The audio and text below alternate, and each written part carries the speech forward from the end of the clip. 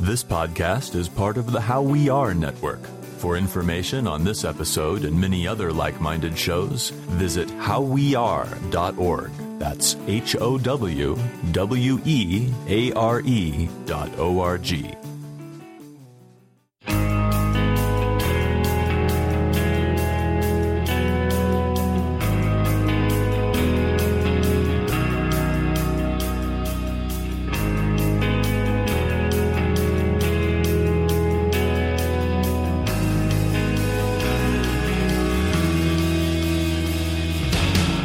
Hello, everyone, and welcome to another episode of 100 Words or Less, the podcast. I'm your host, Ray Harkins. This episode is exclusively brought to you by Top Shelf Records. And for those of you not in the know, I will make you in the know.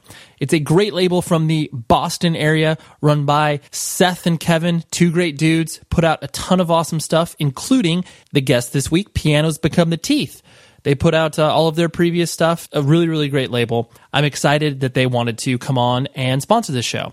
And I specifically wanted to talk to you about an artist of theirs called You Blew It. I picked up their last LP. It was awesome. It was just one of those things where you listen to it, you just heard the fun. They seem to have fun playing music together. They seem to have fun recording it. And even though that sounds like such a simple thing, it makes all of the difference when you are actually listening to it as a consumer.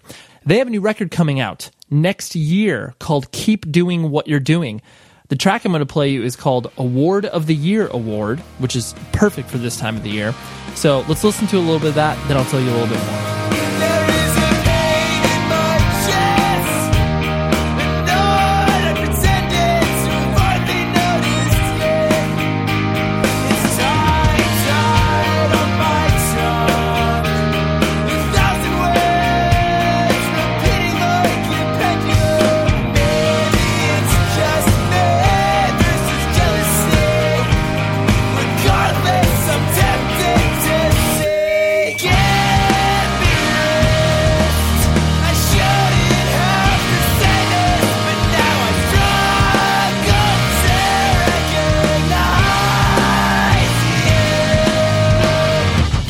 So yeah, that was that track.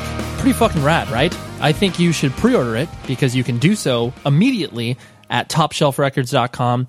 They've also relaunched their website and it features a bunch of new stuff. If you're like already familiar with Top Shelf and you're like, yo, I get it. I visited the website like once every few months. For those of you that are interested in vinyl, they've got their discography section up now because they have all of the pressings and all of the nerd stuff that you care about. You blew it. I have a feeling this record is going to make the rounds, as they say. Even though it's coming out in January, I think by the end of 2014, a lot of people will start to be like, dude, that record really, really good, and this should probably be in my year-end list. So maybe I'm just thinking that because that's kind of as far as my own year-end list. And the band is on tour with the Front Bottoms from January 9th until February 1st of 2014. So the band is You Blew It.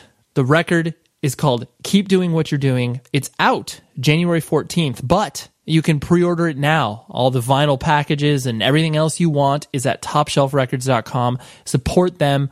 Awesome people. It's cold here in Southern California. And by cold, I mean like low 50s, which for the rest of you is like, yo, that's warm in the winter. I've got like 7 feet of snow around me. I have to dig my car out. I can't even leave the house. But I can leave the house. It's just a little cold. You know, I got to put in a sweatshirt. I just always love people complaining about weather out here because we don't have seasons, really. Oh, we vary between, 55 degrees and 75 degrees. And when it like goes above or below that, then that's when we're like, oh, dude, this is some serious shit right now. But anyways, the guest this week is Mr. Kyle Durfey. Again, I never asked the guests how to pronounce their last name, but Kyle is the lead vocalist for a band called Pianos Become the Teeth, which is, I'm going to go ahead and say it, one of my favorite bands to exist right now.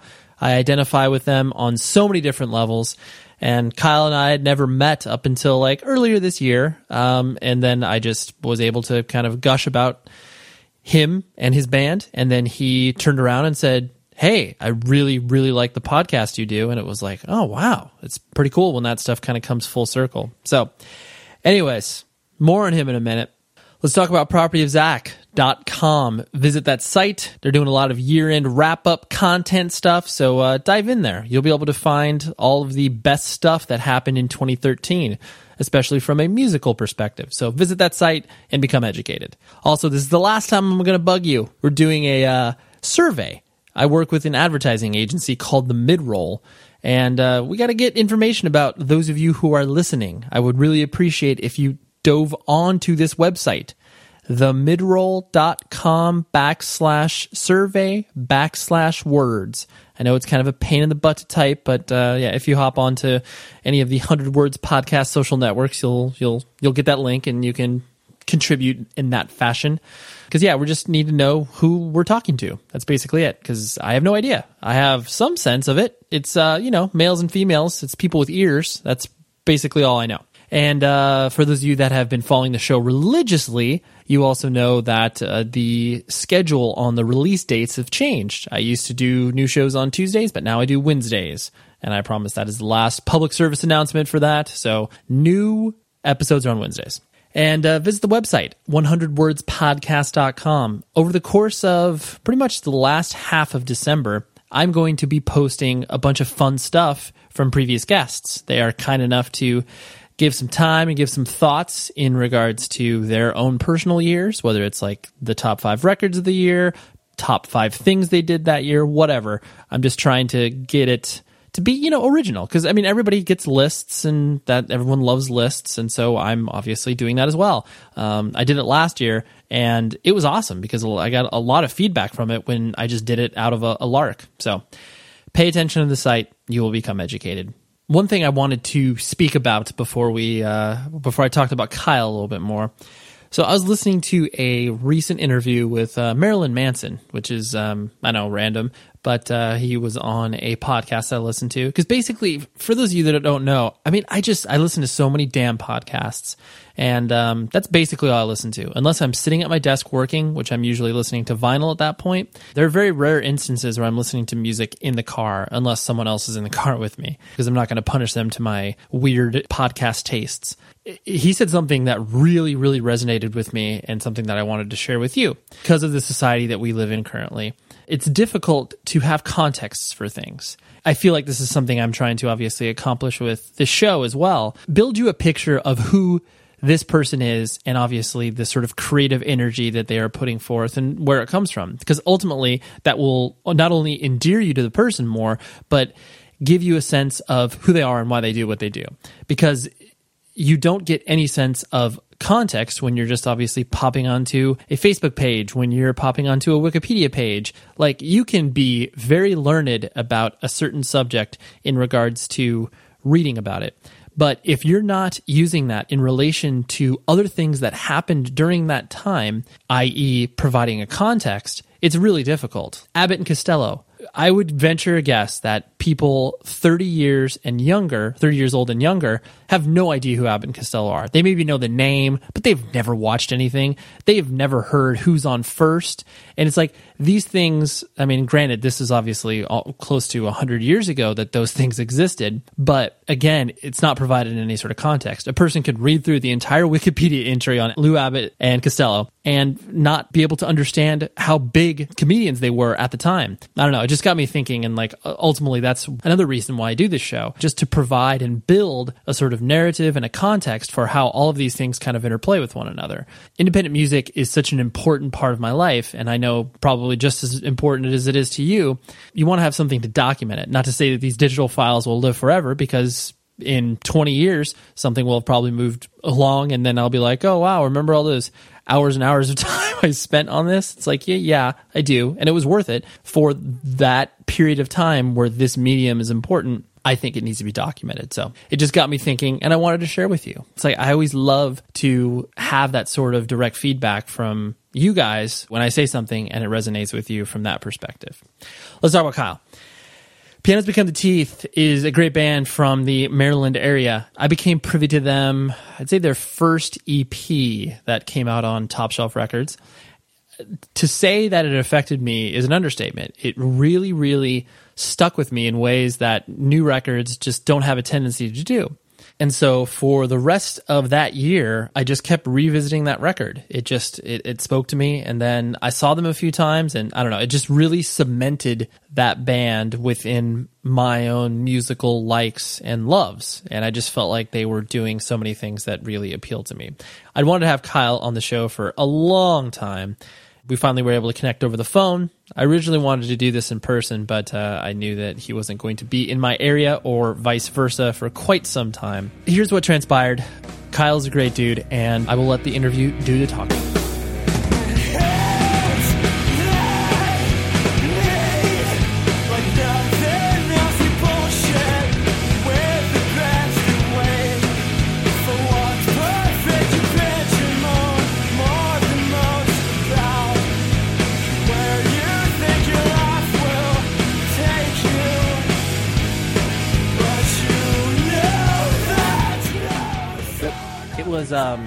It was with your first, Old Pride. I wish I could remember who introduced me to it, but basically it was one of those things where, because all music is obviously cyclical, and whatever, bands like Daylight now, where it's like, oh, hey, like that kind of sounds like Nirvana, and that happened in the early 90s, and Old Pride was given to me in the context of like, this kind of sounds like what Taken was doing back in, late 90s, not saying it in a derogatory sense, but like, hey. No. But hey, I like your band, so I'm not a fan. Well, good. And nothing makes me more happy. I just immediately fell in love with it, not only just because, stylistically, like both of our bands could have played together if we existed at the same time, but for sure. But just the idea of like actually, being, for lack of a better term, like, honest and emotive without being cheesy. Because there's that whole line that I think, especially within that genre, that particular genre of music, where it's like, hey, you're melodic and yet you're heavy, yet you also share your feelings about things. Right. There's a tendency of being like, overly emotional and like overly, dramatic just because they feel like they have to express themselves that way, And like, I didn't get the sense of that with you guys at all. Well, thanks, man. That rules. Yeah. And I'm sure like the intention of, obviously, when you guys started to put together the band, that Old Pride, like you guys sounded pretty fully fleshed out at that time as far as like what you wanted to do creatively as a band. Like, did you feel that was a proper representation of what you guys were, trying to accomplish with that first release? Well, that was really the first the first music we wrote with the lineup that we have now. Because before we put out an EP called Saltwater, and that was like, except for me and Mike, the guitarist, that was a completely different lineup. Right. Had like different guitarist, bassist, drummer, and then we also had a synth player at the time. So we wrote that EP, and then we were trying to tour more and actually like do something with the band, and everybody was like pretty much like totally cool with it. And they're like, okay, cool. Yeah, go do it. Find replacements, whatever. So we found replacements, and then we had all those people learn the old songs. And then, after that, we were just like, oh, well, yeah, I guess we should just write a record. That's what you do. So that was really just our first time writing music with one another that wasn't like stuff that was already written. You know what I mean? Yeah. It really was, for lack of a better word, just like a very honest record. It was just like, hey, let's just try to write a solid record that we would want to listen to. We were still kind of working on how to write with one another in a way, because everyone had such different tastes at the time. Mm-hmm. So we didn't really have a goal. We were just trying to write cool songs for that record, and like, I think looking back on it, we're all still really happy with what it was, just because it was kind of our first like go at it, kind of playing together. I mean, I'm sure you look back at like the older material, like the Saltwater EP, and you're just it's kind of cringeworthy, where you're like, you're like, sure. You're like not a fan of that. The current incarnation of what you were doing, that you can look back on, the first output and be like, hey, that doesn't suck. Like, that's not bad. Right. Yeah, it's like we were stoked. Yeah, because you live in Baltimore currently, correct? Right. So born and raised there? No. Well, both my mom and my dad are from upstate New York. My mom was from Springville, and my dad was from Elmira. But then my dad was in the Army, so we moved around a little bit. Like, I lived in Texas when I was younger. I was born in Virginia, actually, and we lived up in upstate New York for a while. But then we got in not to go heavy immediately, but we got in a car accident that was pretty substantial when I was like 4. Oh, wow. I was okay. Well, I had to get surgery, but I was okay. But my dad pretty much crushed he just like destroyed his legs in the car accident pretty much. So a lot of surgeries, a lot of stuff like that, but obviously he couldn't really be in the Army anymore. He got a good job being an imagery analyst for the government. Oh, okay. So we ended up moving. He got a job in D.C. So I lived in Crofton, which is like 40 minutes south of Baltimore. Mm-hmm. I've lived there since I was like 7. Okay. And then seven until like 22 when I moved to Baltimore. Okay. So I'm pretty much like a Maryland guy. You know, I moved around when I was younger, but my life as I remember it pretty much is in Maryland. You were an Army brat, essentially. Yeah, for sure. What did your dad do for the Army? He was an imagery analyst. I don't know all the ins and outs of it, but I guess he worked in Desert Storm, like detecting tanks and stuff like that. Like a lot of stuff he couldn't even really say he wasn't like a spy or anything, but he couldn't really say like what he was doing because he was like helping detect, of course, dangerous things, you know, like missiles maybe or tanks or like enemy vehicles, stuff like that. So he's pretty up there in the ranks doing like really important stuff at the time. That's crazy. Yeah. I could totally see that being like, you know, he comes home and obviously is like, well, I can't discuss anything of what I did today. Yeah. I had a good day at work and that's it. Yeah. Was your mom basically at home with you? Pretty much was a stay-at-home mom for a while. She used to be a nurse. Mm-hmm. And then when, like, she went to nursing school when she was younger, she was a nurse for a while. But then when we were born, my sister and I, she stayed home. But then later, when we were a little bit older, she started working at a daycare center, like right next to our house, just because she's always loved working with kids and stuff like that. And it wasn't even really a job for her. It was just kind of like, hey, I love doing this, you know? Yeah. And is your sister younger or older than you? She's older by 4 years. I'm 29, so that'll make her 33 now. Yeah. So I don't know. I can't. Yeah. No. Yeah. You, as long as you're within a year or two, you're fine. Yeah. For sure. Like once we were growing, my mom was working at the daycare center, and then once my dad got diagnosed with MS, she pretty much stopped working and was like his primary caretaker. So that's how that went. And so, like you said, your formative years were basically, you know, all your memories exist within the, you know, Baltimore area. Yeah, for sure. And your mom wasn't overly affected with that horrible accident that you were in? Like, you can't even see it anymore, but she, like, hit her head in the accident, had a, like, big scar above her eyebrow, but that was it. And then I was in the back seat. We had just put seatbelts in the car, which is nuts, but the seatbelt hit me so hard that I was bleeding internally. Oh, so wow. They had to go in and do surgery on that. But then after that, I was fine, you know. But yeah, my dad was the one who like pretty much got destroyed in that wreck. That's crazy. So like, was the accident your guys or you know your car's fault, or did you just get broadsided? No, yeah, it was the other car's fault. It was actually really lucky because we were driving right past the military base, and I guess we were going straight, and this car was coming the opposite way, turning left into the military base, I guess, and just like tried to beat us, and I think we just slammed right into them. That's crazy. Yeah. I presume you don't remember that at all. I don't. Which is good. It's like for sure, like it's such a serious thing in my family's history, but like I know like specific pieces about it, but I don't really know everything about it, which is kind of strange now I think about it, but really maybe it's for the best. Well, yeah, you're so young, you know what you're told. That's all you remember. Yeah, exactly. And plus, like, they're not going to give me all like the gory details when I'm 4. Yeah.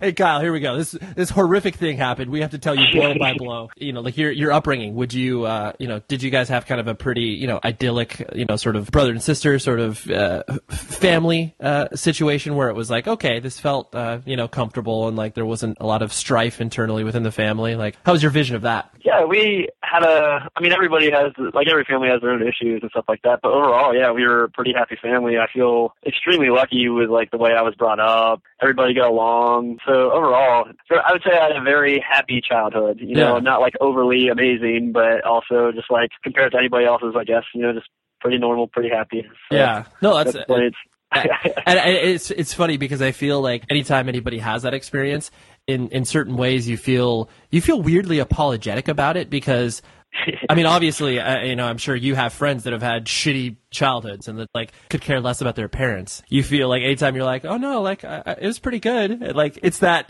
weird like, I'm sorry you experienced that. Yeah. It's like I feel so bad for you, but no, I love my parents. I had a good time. I don't know. They were just great parents. I think I messed up when I was younger, like every kid, every now and then. But they're just like I feel like they did a pretty good job. So I have no beef with my parents. So yeah, which is awesome. And so like once you started to dive into, high school and all that sort of stuff. Was that kind of when music started to become more a part of your life, or had your parents raised you with it at all? Not really. Like, my parents were into music, but I mean, they instilled like Billy Joel in me, like stuff like that, all that kind of stuff I love, and like Journey and Fleetwood Mac and stuff like that, like I'll always love. But as far as like really being really, really into music, I think that a lot of it had to do with my sister. She was into like hip hop and a bunch of different stuff, but like always open to everything, which is really, I think, really important to me. Like, she was like, no matter what you're into, just be into it, kind of, So she introduced me to a lot of bands that, looking back, I think are just awful. But like now, it's like I can see at least she was opening my eyes to new things. And then I guess when I was about 15 or 16, I really started getting into like indie, for lack of a better word, bands, like underground punk bands. Like, I actually had a friend, Greg, too. His older brother was really into hardcore at the time. Like, he introduced me to bands like Snapcase and Shelter and Grade and like all the stuff that just like blew my mind when I heard it, and like filled my love for it, and like Planes Mistaken for Stars, stuff like that. So as soon as I started getting into that stuff, I was just hooked immediately, Yeah. And then ever since. So. In high school, did you care about school? Did you have a good experience, or was it one of those things you were just like, yo, let's keep my head down and get out of this thing?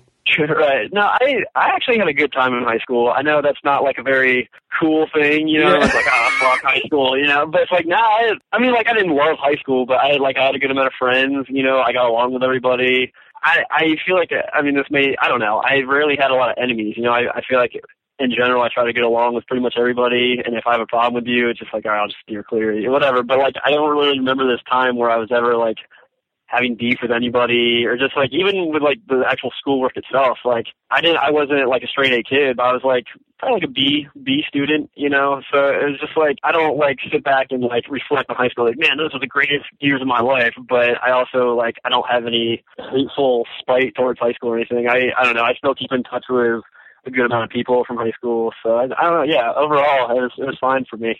Yeah, no, which is cool. I mean, I had a very similar experience as well. And I think, I think you and I are similar in that, where it was like, I enjoyed school and I invested some time into it, but I definitely, once music obviously came into play, it was like, oh, like that's all that I really kind of care about. Like, right, schools, whatever. But I definitely found myself being sort of like, oh, that weird kid that's into like weird music, but he's cool. Like, he's funny. Yeah, exactly. Yeah. I had like a lot of friends who were just like sports guys, and like I like sports too. I didn't really play in high school, but like I was always cool with it. And I didn't start playing in bands till after high school, but like I was always the guy who's like, oh yeah, like Kyle, he likes hardcore and this like crazy music. That's cool. He's straight edge, whatever.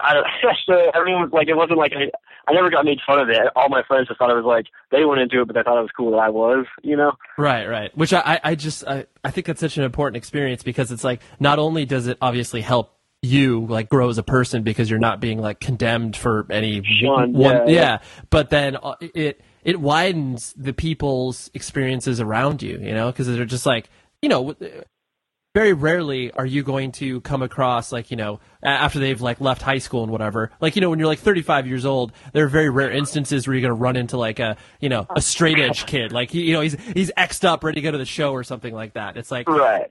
So because you had that, there's like, oh, that experience of like, I see where it adds to a more holistic experience for people that, would never have experienced a person like you. It's awesome. And that's the cool thing too. It's like, I'm not straight edge anymore. At the time, like when I was in high school, I didn't really claim edge anyways. I was just kind of like, I consider myself straight edge, but I didn't preach about it. I don't know. You weren't repping it. You weren't buying every varsity letter jacket possible. And, Right. Yeah. I was just like, hey, I don't want to drink, and all my friends were cool with that too. So I feel like I feel pretty lucky with like my friend or support group in high school, because like I really was into like my own thing. I had a couple friends who were into the same things too, but overall, like everyone just kind of was into whatever, and everyone was cool with it. So yeah, but it was cool to like not drink and do anything, and then to have people be cool with it, and they're like, oh, that's cool. If you don't want to do that, fine. More for me in a way, Yeah, no, it just makes it, like you said, it makes you have the experience where you can look back on it and be like, oh, those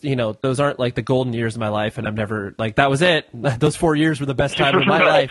But you can look, you can build off that and be like, oh, that was a good experience. Yeah, totally. And so did you, like, once you started obviously like go to shows and that became an important part of your life, did you immediately be like, oh God, I can't wait to sing for a band? Like, how, was that your vision, or was it just like, was it by default? Well, yeah, that's a good question. I don't know. I think like going to shows, I kind of knew that I was always just really into bands and music, and just overall I just thought it was like the coolest thing, you know, and certain bands were into such different things and like preaching certain things. I just thought that was cool. And then like I'd go to shows at the Auto Bar in Baltimore all the time. And I really thought like at one point I was just like, man, I really should just start a band, because I could play guitar a little bit, but not really well enough to be in a band. Like I suck at guitar. I'm not good. But that was your first, like, the guitar was the first thing that you kind of went for. Yeah. When I was still in high school, I got a guitar for Christmas, and then I took some lessons, so I can play basic chords and stuff like that. But I'm just a shitty guitarist. But, right. But yeah, like, but it really started because I went to a community college near the closest one to my house, Anne Arundel Community College, and I met a bunch of people there who were into bands, and like I had been with people from going to shows, and the first band I was in started because this dude Brian I knew, who was the old drummer of Pianos actually too. His girlfriend said that he was looking for a singer for a band. I was like, well, I've never sang for a band, but shit, I'll try it. You know, why not? So I ended up hooking up with Brian. I just went in. It wasn't even really a tryout. I just kind of like, they were just jamming, and they just kind of gave me a mic, and I was like, all right, here we go, and just started screaming. I guess it worked. So that's fun. By default. Yeah.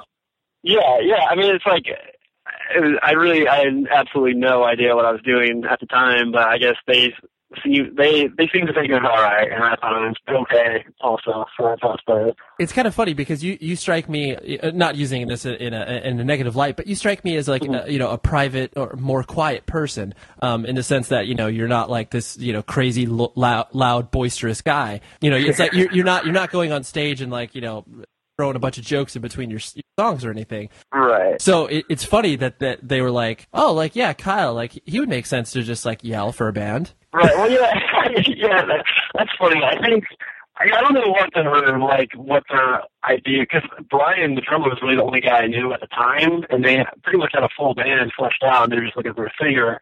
I was like, yeah, I'll do it. So I think when I came in, like, none of them knew me, and I'm not a really timid guy, but I'm not the most outgoing dude in certain situations, especially that where I'm like nervous as hell. I was going to sing for the first time, but I think I just kind of went in there and made myself do it and just did it. And I mean, like, I feel like I'm a nice enough guy where I can like make friends too. So as soon as I start hanging out with those guys, it was great. You're like, all right, cool, yeah, I feel comfortable with you now. But yeah, that's a good point. I never really thought about it that way. I think that's an important distinction. It's like you're not standoffish, because obviously you, like you said, you can make friends with people. But yeah, you're not that. You're not the guy in your classroom that's just like, hey, pay attention to me for 20 minutes. I'm gonna make everybody laugh. Yeah, I mean, I think it depends on like how comfortable I feel, or like the certain situation that I'm in, and if I'm around friends or not. Because yeah, I mean, I feel like everyone's like that in a way. But yeah, overall, I also have not so much stage fright anymore, just because I've been playing shows forever. So that was really bothered me. But like, yeah, I don't really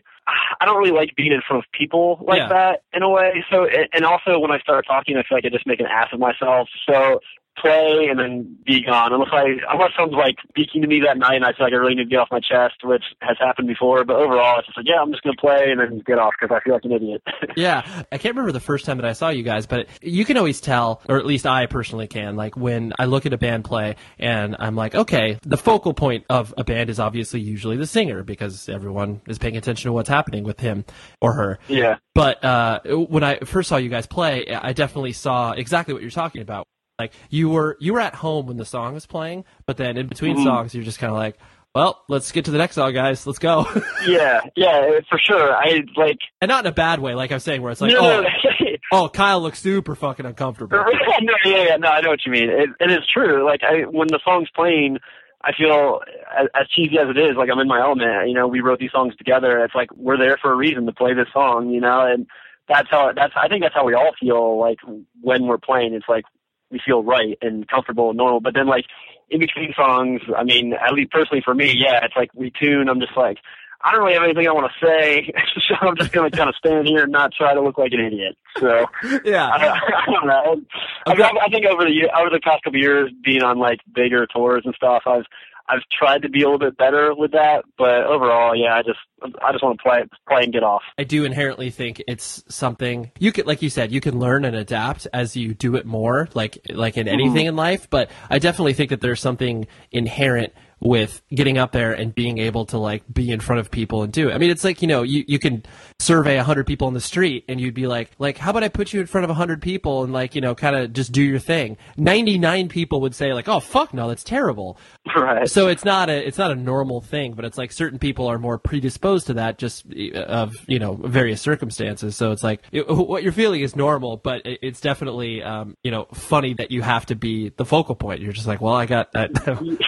I guess I'll do this. Right, yeah. So, I mean, yeah, like I said, over the past couple of years, I feel like I've definitely, I don't know if it's I stopped caring so much about being in front of people, like what people think. It's like, well, I mean, I'm going to be up here whether or not you like it or not. So if you like it, awesome. I really hope you do. But if not, it's like, I'm still up here playing. So I think my mindset a little bit has changed playing bigger shows and stuff like that. You know, because I'm always nervous before every show, but now it's just it's a different kind of nervous. I don't know. It's hard to explain. You know. Yeah. No. I totally empathize with what you're saying. I definitely. Yeah. It was one of those things. Like I mean, me being an only child, like for whatever reason, it's always been easy for me. Like I never had. I mean, obviously most people when they first start playing in bands, they're fucking atrocious as a singer. It's like, you know, you have no quote unquote stage presence, but then, you know, tour, like once Taken started to tour and be more of a thing, it definitely felt, I never had any problem with that. But in talking to people like you and, you know, many of my other friends, I totally like getting where you're coming from. I'm like, oh yeah, like I understand why it's not easy. Right, yeah. It's weird. Don't get me wrong. I love singing for a band. I love singing in general. I love it. You know, I love being up there playing songs with my friends. Right. It's definitely, just because you love it doesn't mean it doesn't make you any less stressed about it. Also. Yeah. Let me ask you this on the flip side of it. So do you prefer recording over performing live? Oh, no way. Good. I hate recording.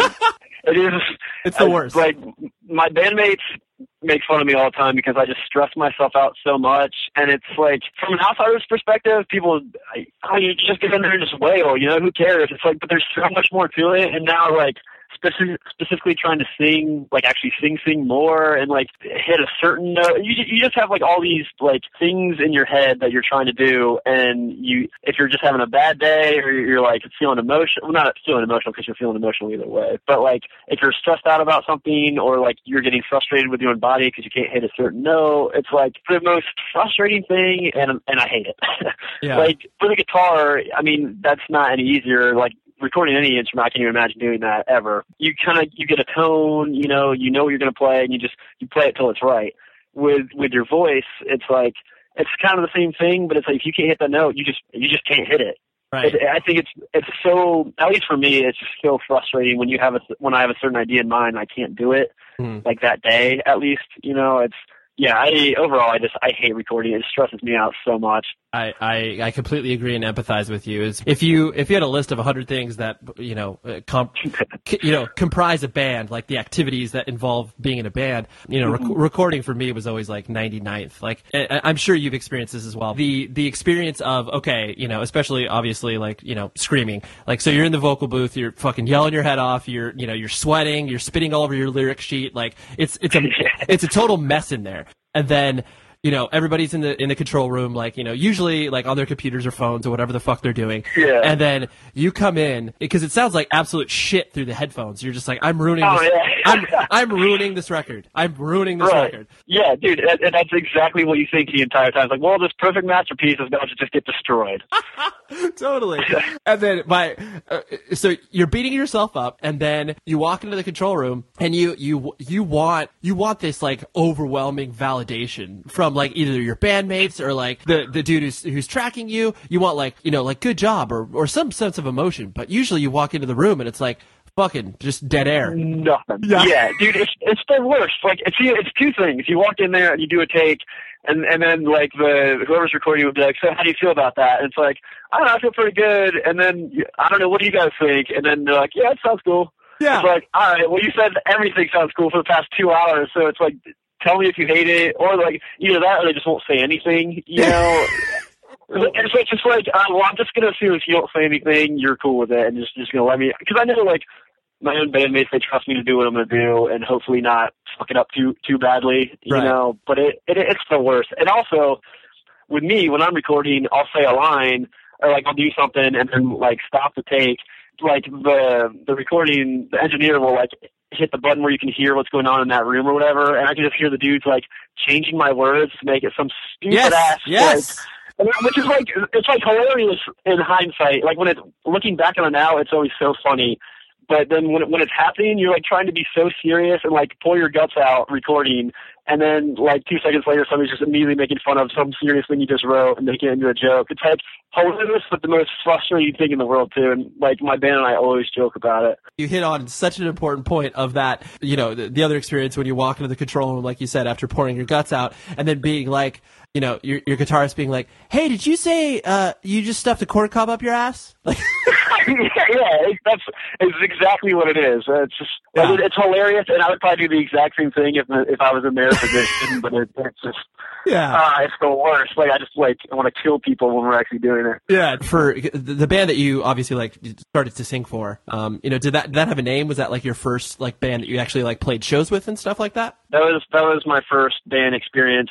We were called Cartel Lover, which okay. Our guitar, I know. All the bands that I'm in. That's not a bad. That's not a terrible band name. Like I've heard worse. Well, okay, that's not saying much, but yeah, it was like our guitarist thought of it, but it just stuck. But it was like we kind of wanted to sound like Hot Cross meets like You and Not You, and like Me Without You, maybe. I don't know, but it didn't sound like any of those bands. Like I loved Hot Cross. They were one of my favorite bands.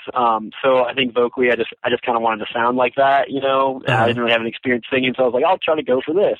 But yeah, it didn't sound like any of those bands. It just sounded more like spazzy. Yeah, I don't know what it's not. It was like dancey, spazzy, out of tune guitars. Like I have a soft spot for it because it's my first band, but it just wasn't good. Yeah, well, I think most people's first bands should be terrible. Right. Should be terrible. When you know, in doing these podcasts, I've definitely, you know, like using a random example, I talked to Davey Havoc from AFI. AFI is his first fucking band, and I'm like, God damn it! Like, must be nice. Seriously. Yeah, to have it be like, you know, not even from like a career or famed perspective, but to be like, your first band still exists and you can still, you know, like be proud of a majority of your output. Yeah, that's insane to me. I know. Everyone has to eat shit being terrible bands. Like that's just part of it. Right, yeah. Part of it. And so then that's how you learn like what you're good at and what you're not. Yeah. You know? No, I totally agree. And then, you know, you can argue that it's like, yeah, you look at the first, you know, 3 or 4 AFI records and they're so all distinctly different that it's, you know, you're like, oh, okay, those are technically your first bands. Like they're just under the name AFI.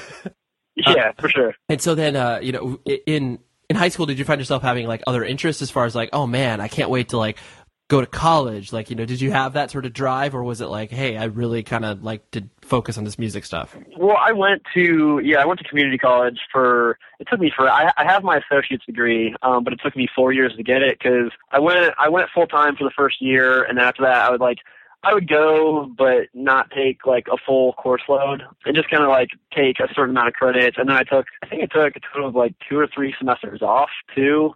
So yeah, I really took my time with it, and I was so close to having my associates that towards like the 3rd year, I was just like, you know, I might as well just get this so I can have it, you know, because it's gonna be stupid if I have all these credits and don't have anything to show for it. Yeah. So I think all I needed was like Algebra 2 or something like that to get my associates. But I started playing in another band, which was the second band I was in, and they were called Counting the Days, and it was just I was playing bass for them because they needed a bass player to go on tour with them. I'll get into that in a second. But they were doing their first tour with me during that math class, and I talked to my teacher, and she was cool with me leaving as long as I got like a certain grade in the class. So I did that like when I was on tour, and then I got my associates, and after that I just stopped going to school. Like I always tell myself I want to go back and just like finish the other 2 years that I need to do, but at the same time, it's like I was just doing gen eds, so I could kind of just go and just do that without having to really think about it. But now it's like if I decided to go back to school, I'd have to like really figure out what I want to do because you're paying all that money and you can't, you know, it's at some point I'm going to go back, but I just really need to figure out what I like really want to do before I invest all that time in it. Yeah, you'd just be spinning your wheels if you went back and you didn't, you know, really mean it. Right, yeah, for sure. The idea that, I mean, I presume you were just like, working random jobs and stuff like that when you were taking semesters off and everything and just kind of doing band stuff like in between all of that? Yeah. I worked, do you know Uno's, the pizza place? Oh yeah, I'm familiar. Okay. Yeah, I worked at Uno's for like 4 or 5 years when I was younger, just like, especially with touring, like my managers were always supportive and cool. So they're like, yeah, like I'd work doubles and just try to make as much money as I could for like a month and then just go on tour for a month and then come home. Going back to the college thing, I was University of Baltimore. It's a college like right in the heart of the city. I actually enrolled to go there, but then after that band, Counting the Days I was in, after I had quit that band, they asked me if I wanted to do merch for them in Europe. So I was like, yeah, fuck it. I'm never going to go to Europe. I'll do that. So I just like canceled everything that I'd set up for college but then they ended up not having enough room for me to go with them to Europe also. So I pretty much just didn't go to college and then didn't go on tour. So I did absolutely nothing. Right. That sucked. But those jobs are always great to have so that you can, like you said, just fund the idea of being like, okay, well, I've saved enough money. Now I can go on tour and waste it all. Yeah, for sure. So I don't know. Yeah, pretty much for the past couple of years I've been touring, that's pretty much all I've been doing is just working random jobs and going on tour. But I've been driving, I drive trucks for a production company now. It's technically freelance work, but I only work for one company. But it's like a bunch of musicians and visual guys too. So it's cool with me leaving for tour, and I always have a job when I come back. I mean, it has slow seasons, but overall, that's what I've been doing for the past couple of years, which is pretty cool. Yeah, no, that's awesome because it gives you the ability to be able to obviously do the band and be able to put that together. Yeah, for sure. Something I always find interesting too, and like the way that, bands are perceived, Pianos, for lack of a better term, is a very serious band.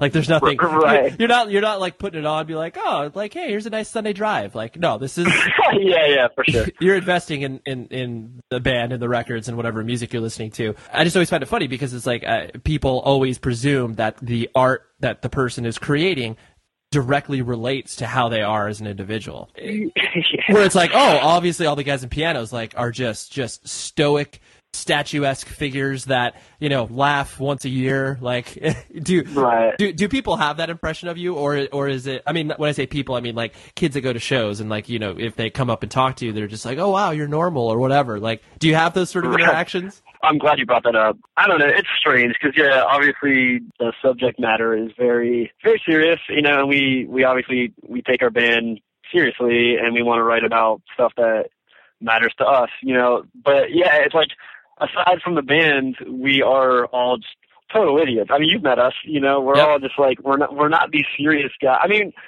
we can be serious and we are serious about certain things, just like anyone. But like overall, we're just toads, man. I don't know. Like we're not these serious guys. We like to have fun, play music because we want to play music and we love doing it. We love going on tour and having fun. I haven't really noticed at shows kids coming up to me and being like, oh my God, I thought you were going to be like this dick or like so sad. I haven't really noticed that. I mean, maybe people aren't coming up to me and talking to me because they think that, and I'll never know that. Yeah. But overall, I haven't really noticed anything weird. People will come up to me and like tell me like extremely like heartfelt, sad, personal stories, and it like breaks my heart. And that can be, it's weird. It's like a mixture of like, I'm so grateful that like we wrote something that can help people, but at the same time, it's like I'm kind of dealing with my own thing. I don't really have any advice for people, I think some people just want somebody to talk to and somebody to kind of relate to. And like, I will forever be more than happy to be that guy. It's like if I helped you, awesome. But at the same time, it is this like unspoken pressure of like, I'm sorry, I don't know what to say to you. It's like I can't really, I'm not necessarily the most optimistic guy when it comes to this kind of situation either. So I don't want to be like, everything's going to be great, everything's going to work out. But I'm also not going to be like, life sucks. I don't know. I fully haven't really had to handle those kind of situations. It doesn't happen all the time, but like when you're on tour, shows every night, you're going to talk to people every night about one thing or another. So it weighs on me every now and then, but I also like, I never want people to feel uneasy about coming up and talking to any of us, So yeah, no, it's a weird thing. No, I totally, I can completely see exactly where you're coming from because it's like, especially when people, I mean, the way that, obviously art, entertainment, whatever you like to call it, is set up, it's a one-sided relationship. You as the consumer are, listening to something, watching something, experiencing it, putting it in your own life, putting it in context at what it means to you. In the case of independent music, you have the accessibility of doing exactly what you're talking about, where it's like, okay, these people that have created this, well, they've taken, I'll Get By. Like, they've taken that song and they've been like, okay, it applies directly to my life. I have all of these, preconceived notions and all these things I want to say to you, and spill this all out. And then you're expected, and not like in a mean way, but you're expected to expected to like kind of clean it up and be kind of like, oh yeah, well, because I went through this, and like, well, this is what I did. Here's some fucking pointers. And it's like, dude, no, I'm, like you said, I'm experiencing the same shit as you are, except maybe I'm just older. Right. Yeah, exactly. That's exactly what it is. It's like, I don't have any like great, like epic piece of advice to give you. I just kind of like, maybe just the fact that somebody else went through the same kind of shit as you, maybe that'll help you, and that's really all I can offer. But also, it's not. That's what I personally chose to write the lyrics about. So I can't be upset about people wanting to relate and wanting to talk to me about it, because it's like, yeah, that is what it's about. That's what I wrote it about. But at the same time, it's like, I can't really tell if if that is my obligation or not. Like, I've talked to friends who are in bands and stuff too, who you're also friends with.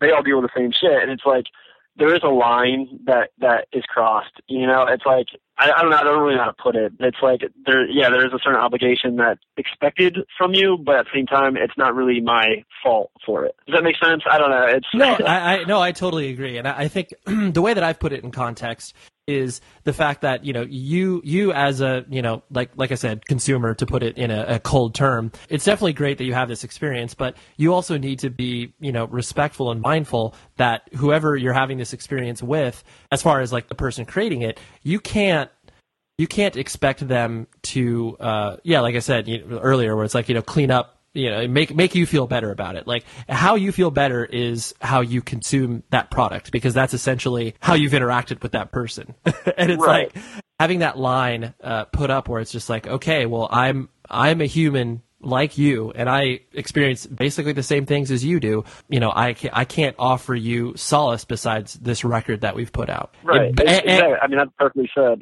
Yeah, no, but and I think that the point that you hit on too, where the idea that to know that there's someone else out there that has experienced that, for lack of a better term, refreshing. It's like, okay, well, you're not in this alone. Like, however isolated you may feel, it's not a singular experience. Like, like honestly, it's like in the way I joked about the song, I'll Get By, but it's like when I first initially heard that, and I put it, in context for obviously the lyrics, and you as a person, what you're experiencing, and the passing of your father, because my father died. It's been 4 or 5 years, and it was like, sorry, man. Yeah, it's an awful experience, because it's like it's an inevitable experience, but don't.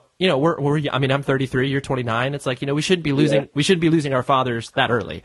Honestly, and like in the way that I experienced that song, it was like, it was like, oh, this is exactly my thoughts and my feelings about the way that things, even though I'm sure the circumstances of our father's passing are completely different, not of the same thing. There's just pull through that. There's a certain emotion that's evoked through it that you can completely relate to. Right. And like, I never partially because I'm a responsible adult, I never would have gone up to you and been like, Kyle, like, Jesus Christ, here's the song, like, I'm gonna tell you for a half an hour all of this experience. Right. Just because I feel if that were to eventually come out like it is now, we would have had, it would have made more sense, as opposed to just like, all right, I'm gonna dump all this shit on you, and there you go, dude, have a good night. With that being said, though, it's similar, but it is different, because like you and I, we met for the first time really on that tour, but it's like we kind of knew each other, who each other were, so it would have been a bit different talking, because like we were in the same situation, just hanging out, talking, it wouldn't, so it is a little different than just some random person I've never met about. Like, okay, this is what happened to me, but even with that being said too, it's like, I can't fault somebody for wanting to do that.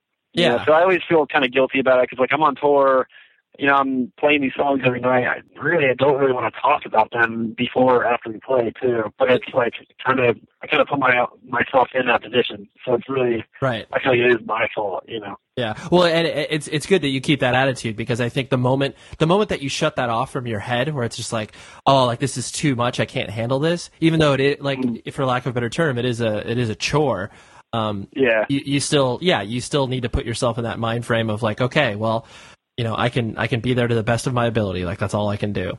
Yeah. And I mean, I think honestly, the thing that I always try to do is like, as long as I just try to be friendly with everybody and just give everybody, like, if someone come up and talk to me, I'm not going to go, hey, how's it going? Just immediately walk away. Like, yeah. I mean, like, I don't know. For the most part, I'll always try to just, like, talk to somebody and just, like, not even talk about that. Like, even if somebody tells me something, be like, oh, man, I'm so sorry to hear that. I feel like in a way it's almost better to not even try to give advice because I'm just going to fuck it up anyway. So it's just like, I think maybe just an open ear is the best thing, I can offer. Yeah. Even though it's like, it can be draining as hell on tour when the last thing you want to do is hear some sad story. But it's like, I don't know. I think in a way that's what you have to do. All you're simply doing is engaging. You're just like, I'm here, and whatever experience you want to have, hopefully I can provide that for you. Yeah, for sure. When Pianos, started to, tour more regularly, and obviously you guys started to, grow as far as people paying attention to what you were doing, I'm sure there were certain moments where it felt, I guess, for lack of a better term, like real, where it was like, oh shit, this thing that we're doing is kind of a thing. Like, people are really gravitating towards it. Do you have any of those early memories that, or it can even be recent memories that, it really just kind of solidified, whether it was like, a random show. It doesn't even have to be like a big event, but just those moments that you're just like, wow, this is fucking weird. Yeah. I think honestly the first time that we went to Europe and we were in Europe and people knew our music, that was pretty humbling for all of us. It's just like, holy shit, like, where are we? Like, I don't know anything about anything right now where I am, but people are coming up and like know the music. So I think that was like an eye opener. And then, yeah, I think also when we wrote like The Lack Long After and we started playing those songs live, I think was when we, not just like huge thing, but we started seeing more people like getting into or like gravitating towards the songs, which is pretty cool for us. That's not why we wrote that record, but like, it's cool to like really see people take an interest in it in a way. I think the common thing of what at least I've taken away from like independent music in general, where it's just like, regardless of like, how many people pay attention to you, all you're wanting to inspire is a reaction, in the sense of like, I want you to either like fucking love what I'm doing or fucking hate what I'm doing. Right. Because it's like that there are so many bands that fall in the middle of, just in the middle, where it's like, oh yeah, they're cool. Like, they're a good band. Like, they're good at what they do. Yeah. Like, you hear that all day, every day. And it's like, it's so, it's sad, because it's like, those are the bands that will obviously, in 3 or 4 years time will just completely fall off the radar. Right. And it's like, that's why, that's why obviously is cool with what you guys are doing, because the way that I see people interact with you, just from a musical standpoint, is like this, this resonates on a deeper level than just like, oh dude, they got some sick riffs, bro. Like, yeah, totally. Right. Which is, I'm sure that's like that in and of itself is like a gratifying thing for you to like kind of, step back and be like, oh wow. Yeah, it's definitely a weird thing. It's awesome, but it's also like, okay, so we wrote this record that we're all like happy with, but it was a very serious, heavy record, Yeah. For me, obviously, but for everybody involved, I think. And so it is this weird thing where like, not that your band is perceived a certain way, but like the content of it, it's like, I don't know. We've had multiple conversations about this on tour that like, I don't know if writing this record and singing these songs every night and going on tour all the time, like, I don't know if that's like, I mean, I know at first it definitely helped me, because it just like, it really got it out. Like, my family, my friends, like my band, everyone was so supportive, and just like, I know 100% it helped me with like the loss of my dad. Right. But then like, as a couple of years went on, it's like, I still get into those songs every night, and it's like, it still means exactly the same, but it's also now I'm like, am I holding on too much now? Like, the fact that I'm playing these songs and going on tour every night, is that like preventing me from getting on or like moving on better than I should be by now? So it's definitely, it's a delicate balance. And I think the fact that I love playing the song so much is like, it's still okay, you know, but I will say I'm excited to write a new record that like touches on a lot of the same subjects, but kind of how I feel now about them. So it's like, I don't know. Yeah. It just this big topic of like, am I really helping myself by playing these songs still? You know, cause I know at one point I was, but now is it almost doing more damage than it is good to like rehash it every single night, every single song. No, that's such an important, like such an interesting point. Cause it's like, that's something that isn't, that's like collateral damage, you know, that's like something, you know, the people that interact with art can remove themselves from it. They can take off the record, but it's like, because you're living it on, you know, 6 to 7 months out of the year. You know, that's something, that's interesting. And I mean, I'm sure as things progress, like, especially when, you know, you guys start doing another record, then it'll start to make sense in the context of like, oh, okay. Yeah, this is more harmful than good, or this is positive that I still experience this. Right. Yeah. And it's also, I feel like, guilty is not the word, but in a way it's like, okay, I had this shitty thing happen to me in like my life experience, but it's like there's so many other people who have so many shitty things and even more shitty things than have happened to me. So it's, but I wrote these lyrics for this record, and that's like kind of what has been latched on to people's ideas of our band, I guess. That's like what they think of. They think of like a family member dying when they think of our band or something like that, you know, which is like, I almost feel guilty for that in a way that like, I mean, it is what it is. I'm not sorry about it, but I'm just kind of like, man, you know, I kind of just put it on this record, and that is what it is now. I can't get rid of it. Right. It's like that's the lasting legacy of that. I mean, you know, not to be like grandiose about it, but it's like that's the people are going to attach that meaning to that record, and that's like, you know, that's something that you would never have predicted when you were doing it, but then once you're able to have context like you do now, it's like, oh wow, okay, I guess that's how it'll be thought of. Right, yeah, for sure. And it's also like when we were writing it, I told the dudes I felt weird because it's like I mean, I think vocalists and lyricists should be personal. You should write about your own life. But it was like so personal for me, you know, like losing my father, you know, that like solely affected me within the band. And I told the guys, I was like, I feel almost bad that like you guys wrote this music I think is amazing, and I'm just pouring my heart out over it, like with this one specific thing over the entire record. And they're like, nah, dude, like we want you to. That's what we wrote it for you to do that. You know, so it's like I think I'll just say the guys in the band were like absolutely fucking incredible with like just letting me vent and get it all out. You know, I think like I'll be forever grateful for that. You know, I write out someone who's like, God, shut up, but like it really does like mean so much to me that they're so cool about it. You know. The band isn't a full-time thing as far as like you're making a living off of it, but you know, how's it sat with like, you know, your mom and the rest of your family in regards to like you're kind of putting, because essentially you're putting your life on pause right now. You're just like, okay, I have this job that, you know, is a means to an end, but it's not like, you know, the end game. You know, once you started to sort of, you know, focus on that rather than like, oh, let's quote unquote start my life. Was that difficult for, you know, your mom? Your dad was alive when obviously things were happening or starting to happen for the band. So how did it sit with them? Were they just like, what the fuck are you doing, Kyle?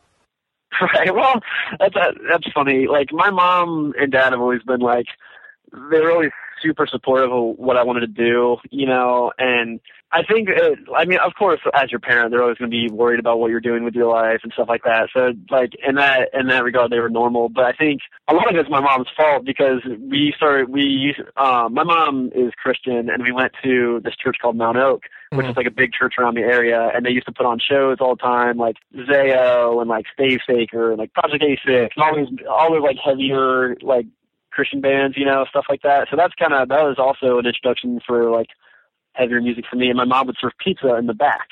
So it's like she would like take me to these shows. So honestly, it's kind of her fault that I got so into music too. But yeah, I think she was always like worried about me going on tour because she also had like the old mentality of like, oh, you're going to go on tour and like there's going to be so much like sex and drugs. But I mean, now she knows it's not like that. But, but I think at first she was kind of worried about all that I was getting so into it. And my dad was just kind of like, his whole mindset was like, as long as I didn't neglect my responsibilities, you know, he's like, you can go on tour as long as you handle your shit, kind of, you know. But then I think when I started getting like really good touring more and more, he'd like, he was stoked because he knew how much I loved it, but I think he was also just like, as a worried father, he's kind of like, all right, what are you gonna do when it's all over? But I don't know. It's funny now thinking about it, like, man, if I go back and talk to him now, what do you think about it? You know, but yeah, no, that would be when you're trying to put all these things in context for a parent, where it's like, okay, there's this thing called punk and hardcore, and then on top, it's like there's so many layers to unwrap. It's so it's difficult for them to understand it because, like you said, I mean, your mom's perception, where it's just like, okay, well, it's like, you know, Guns N' Roses and Motley Crue. Yeah, so it's just funny for them to be like, oh, okay, I get what it's like. It's, you know, it's 6 dudes in a terribly smelling van. Like, that's it. Right, yeah, really. It's like, yeah, we're sleeping on floors and we're playing some like shithole every night and doing the same thing the next day. And it's like, why is that even fun? It's like, I don't know, it just is. It's the best. So, right? Yeah.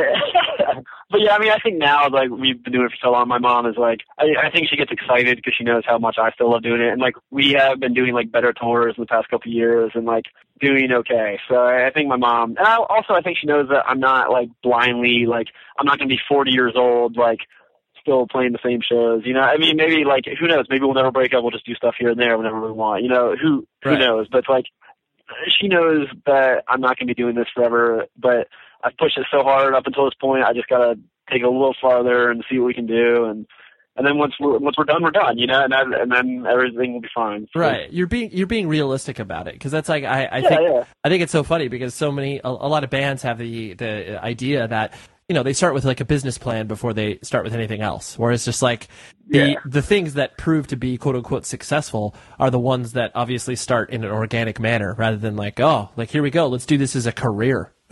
yeah, for sure. I mean, that's how it started. Like, I mean, honestly, if you would have told me when the band first started, like late 2006, that we'd still be doing it, I'd be like, okay, maybe, cool, yeah. But now it's like, I'm so stoked that we are, you know.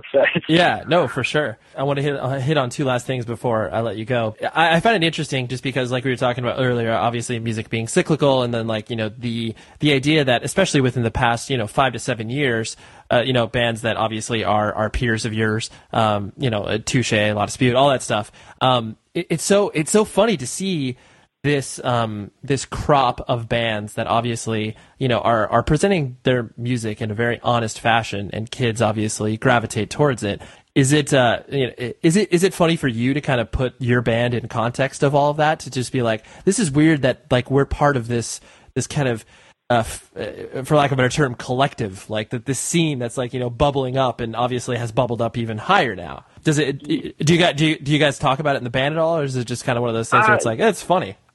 I don't know. It's strange. It's flattering for us to be lumped into, like, such bands that we respect musically and as people. Like, we're best friends with all those guys, you know. So it's definitely humbling to be a part of it.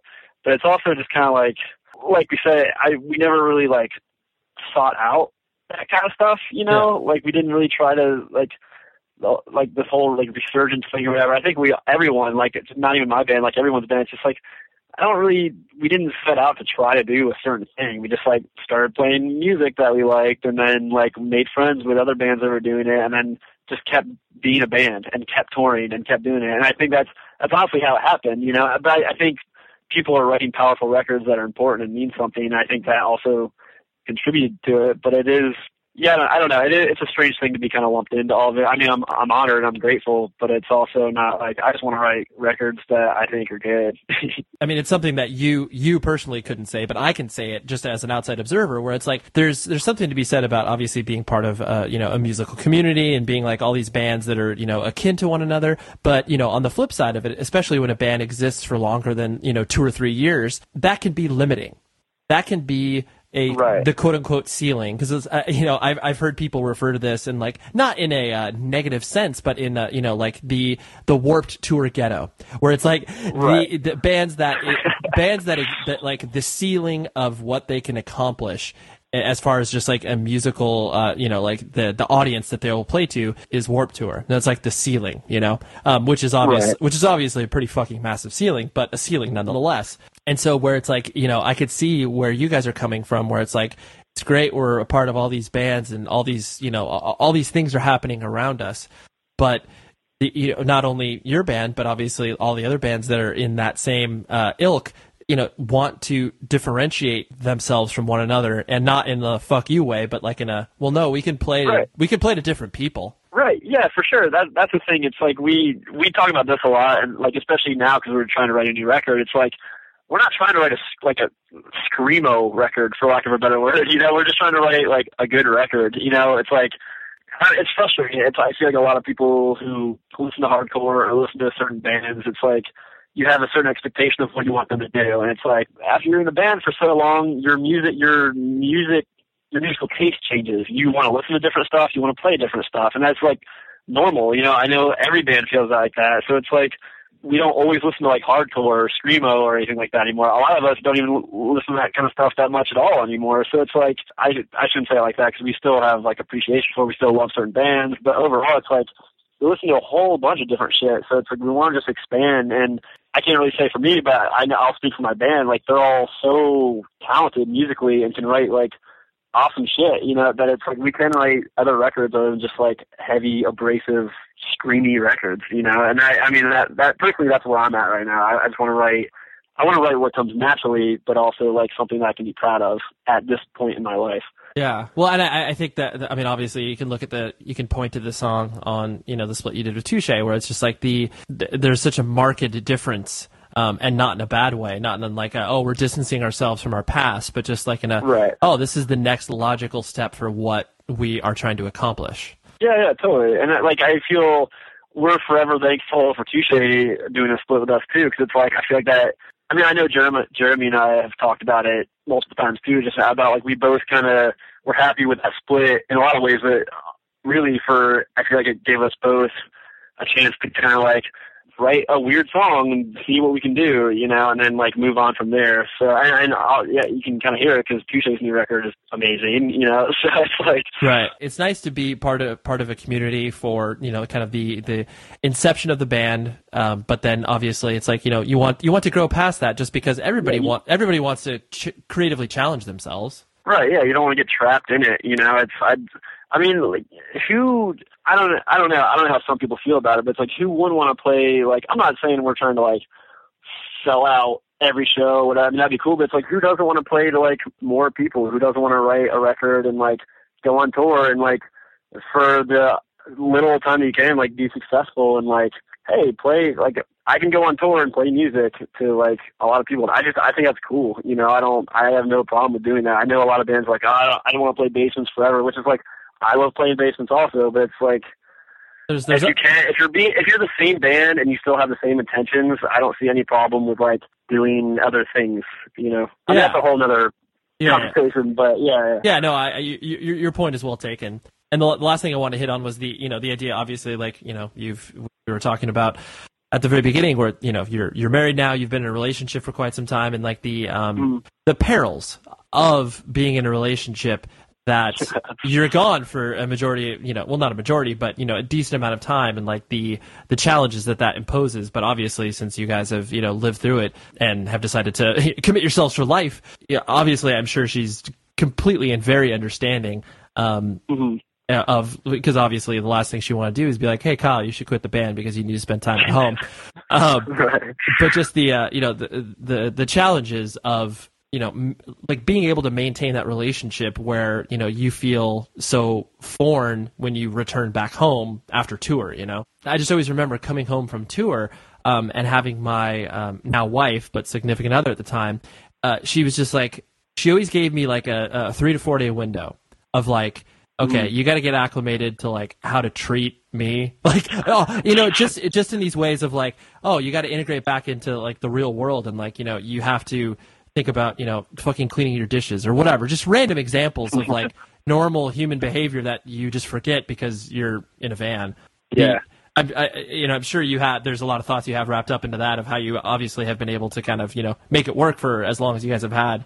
Yeah, like you said, you have to decompress for a while. You're not consistent. You're not constantly moving in a van with other dudes. You're in one place with one person, which is great, but it's different, and it does take a while. Especially like you said, you're on tour for a month, and then you come home, and it's like completely just like standstill, and it feels insane. But I will say Lauren has been like 100% supportive forever. Like ever since she's known me, she's known that I've wanted to play in a band and like push it really hard. And you know, I can't say, like, if we started touring like 10 months out of the year straight, we'd probably both lose our minds. You know, I don't think I'd want to do that anyways. Yeah, I think like go on tour for a month and then I'm home for a month and then go do something else and come back.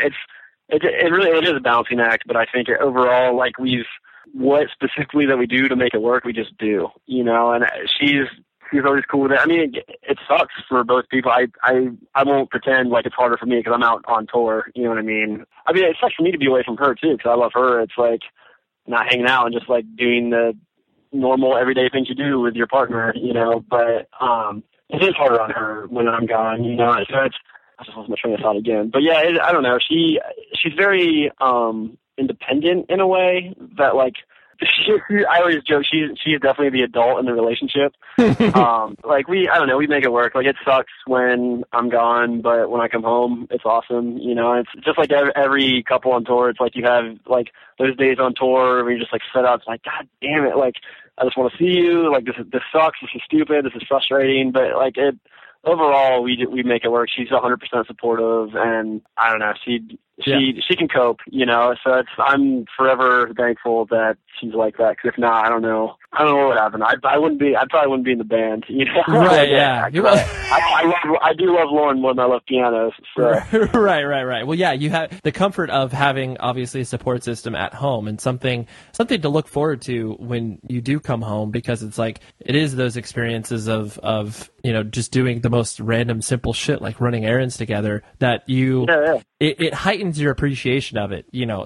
Whatever, the whole absence makes the heart grow fonder. It's a cliche, but I mean, there's truth to it as well. So there is truth to that for sure. And so yeah, it's able to, like I said, you know, you're able to enjoy those experiences maybe a little bit more than you would if it kind of, you know, became a routine. Which a routine is great, but you know, if you take it for granted, that's obviously when it becomes, you know. Yeah, no, definitely, and it's. Also, it is, like you said, it gives you something to look forward to, because, like, when I come home from tour, like, really, I mean, it's cool to see friends, but, like, Lauren is really the only thing I'm excited about. Like, I can hang out. I mean, now, it's weird to say my wife now. It's sick. Like, I just want to hang out with my wife. Other than that, it's like, being home isn't really all that. You know, it's like, cool, I get to go to work and, like, hang. I mean, it's cool, but, like, after about a month from, like, right now, I'm already like, man, I'm excited to write. I'm excited to, like, go on tour. You know, like, so I love being home, but it's also, like, if it weren't for Lauren, like, I'm sure I'd get annoyed on tour, but, like, I wouldn't really have a huge reason to, like, stay in Baltimore, you know? But, like, yeah, now that I have a wife, I want to come home and be with my wife. Well, I really appreciate you hanging out, Kyle. This has been fun for me, and I hope you've enjoyed it in some capacity as well. I have. It's cool to just, like, talk and not be asked, like, stupid questions. So that is that. How about Kyle? Congratulations to him, because he recently just got married, and I know we kind of hit on that in the interview, but yeah, a big congrats on that, because that is a huge step in someone's life, and it's great when they're able to find that other weird person to be with. Visit TopShelfRecords.com and pre-order the You Blew It record. Visit PropertyOfZach.com. Visit 100wordspodcast.com. The editor for this episode, as always, is the beautiful and handsome. You can be beautiful and handsome, right? Tom Richfield. Mad props to him. And until next week, be safe, everybody.